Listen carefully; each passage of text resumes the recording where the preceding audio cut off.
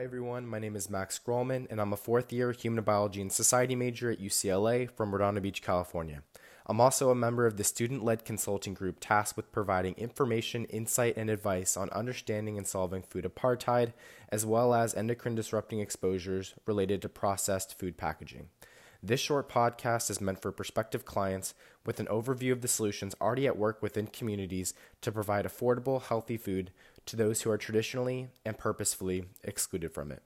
In this episode, I will reference the work of think tanks, news agencies, companies, and individuals to try to shine a spotlight on the myriad of public health interventions to this complex problem.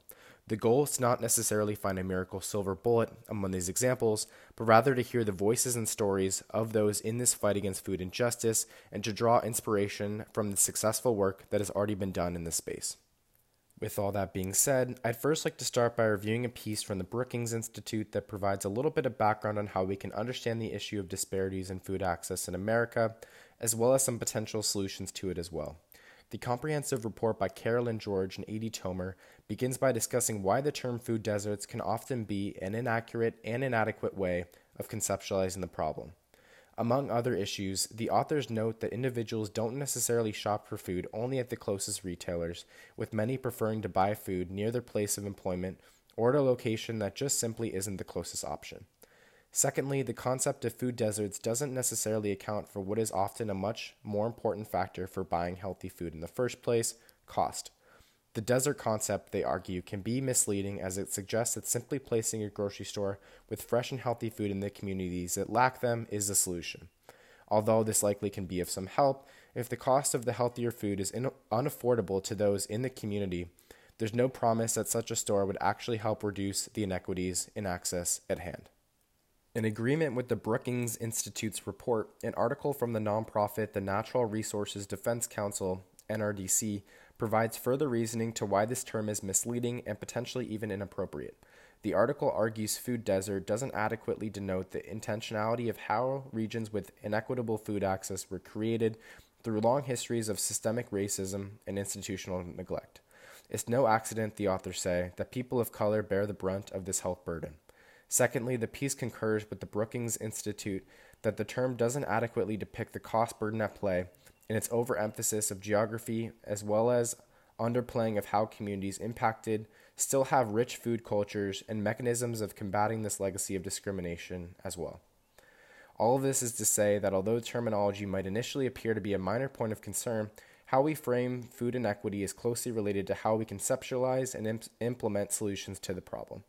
The NRDC arrives at the terms food apartheid and food justice, both terms preferred by this consulting team as well, as they better integrate issues of social justice and access to food and are free of the problematic implications of previously devised terminology. I hope that was a helpful introduction to some of the problems our firm is tackling, and be sure to check out our other articles, podcasts, and memos that provide greater insight to ideas mentioned up until this point. Now that we're clear on terminology, we can now begin to explore some of the solutions developed and implemented to approach food injustice and food apartheid. The first examples I'd like to talk about are mentioned in the earlier reference report from the Brookings Institute.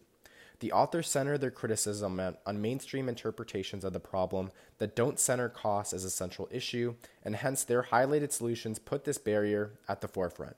Some mentioned solutions include Seniors Farmers Market, nutrition program which connects elderly community members of lower financial means to fresh produce by working with senior housing and senior centers nationwide. The Double Up Food Bucks Michigan program is another worth our attention that doubles the purchasing power of individuals on food stamps when they buy fresh fruits and vegetables, and has been used to buy over 18 million pounds of healthy food, according to this article. Similarly, the End Hunger Connecticut program also doubles the cost limit of SNAP recipients when the benefits are used at participating farmers markets in the state. Although we unfortunately don't have the time to talk about all three programs in their proper depth, I think a couple key factors worth noting across all of them are that they directly address the cost barrier at the heart of so many issues related to food apartheid and work with social programs that are already well recognized, utilized, and successful. In particular, the increasing purchasing power for low-income individuals demonstrated by the SNAP-related programs greatly demonstrates how food justice interventions can benefit from using existing social programs to reduce the labor involved in activism efforts. If you'd like to read more about these programs in the Brookings Report, I'll make sure to link the resources in the show notes. Moving on, I'd like to quickly highlight 2 ideas discussed in Aria Daly's Medium article tackling the topic of food justice. In a piece that brings up 5 thoughtful solutions, 2 that I think are worth particular emphasis are bus stop farmers markets and community gardens. Daly describes how bus stop farmers markets have proven effective when implemented because they bring access to fresh produce to a convenient location for many community members and don't rely on people needing to go out of their way. Similarly, community gardens situate healthy food back in the areas where people currently live and work and also complement other programs tasked with improving public health. All 5 of Daly's proposed solutions are worth reading though, even if we don't have the time to discuss them all today, and I will link to her article in the show notes as well.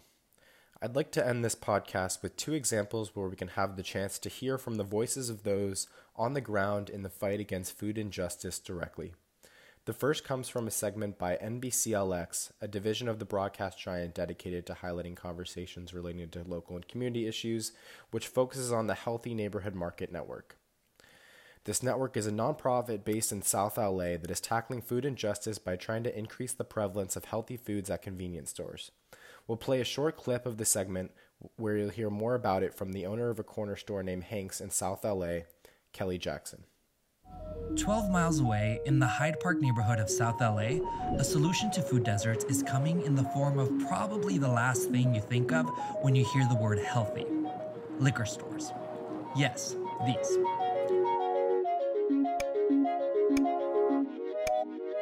The Healthy Neighborhood Market Network is transforming rundown liquor stores into healthy mini-marts. And that's because in South LA, for every 1 grocery store, there were 4 liquor stores in 2018.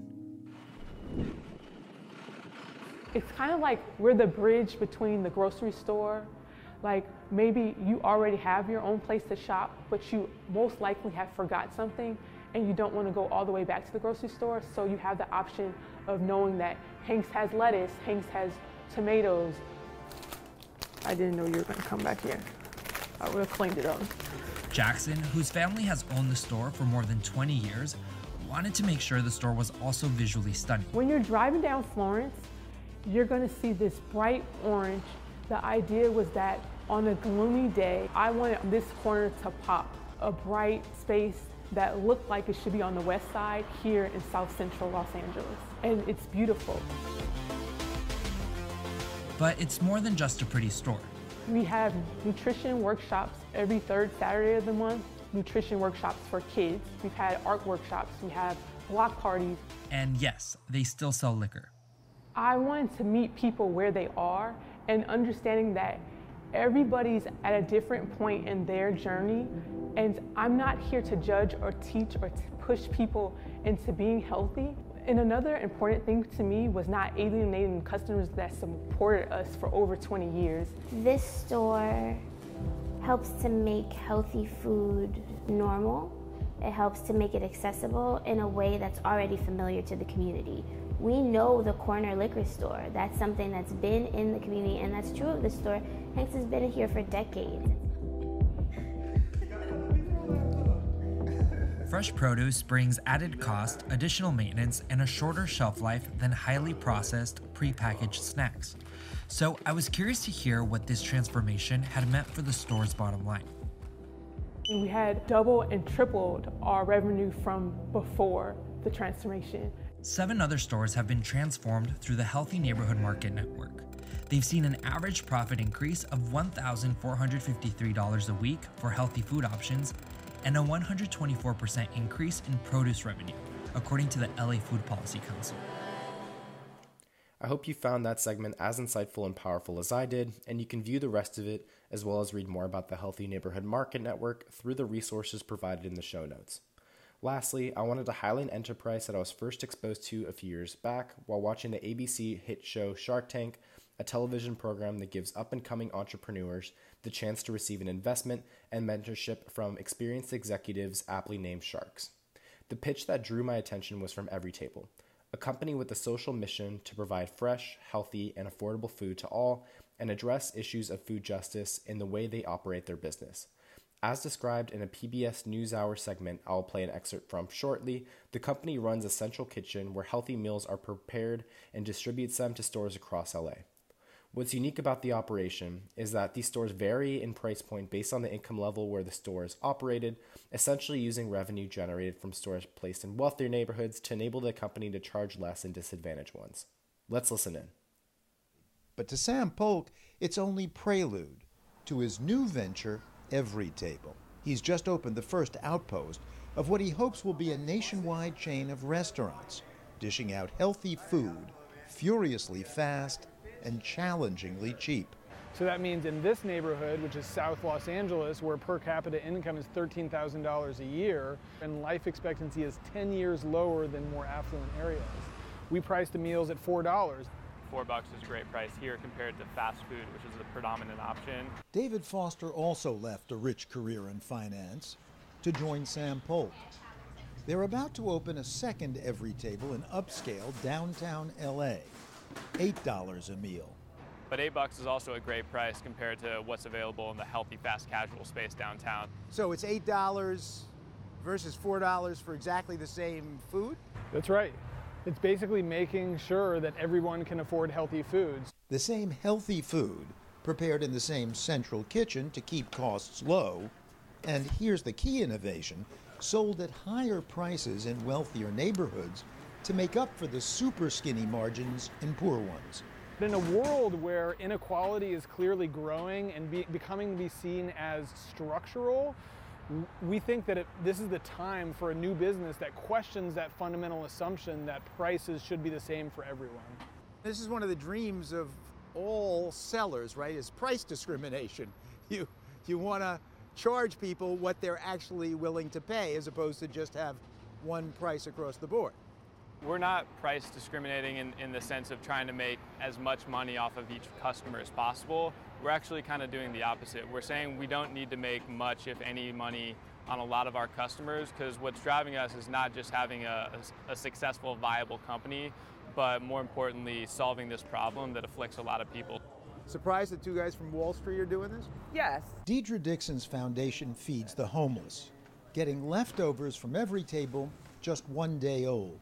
There's not too many places around in our community, unfortunately, where you can get salads, you can get these meals. So yes, so that two guys from Wall Street can come down into South LA and say there's a need here that needs to be met by way of food and meet that need, I am very surprised, but grateful. Again, I hope you found that short clip informational as well as inspiring, and I'll make sure to link the information for Every Table and the full segment below. From the student-led consulting firm and Society Gen X 108, I'm Maxwell Grolman, and I want to thank you so much for taking the time to learn more about the efforts to fight food apartheid with me. Make sure to explore the full collection of resources discussed in this podcast and our show notes, as well as the media presentations across our website to learn more.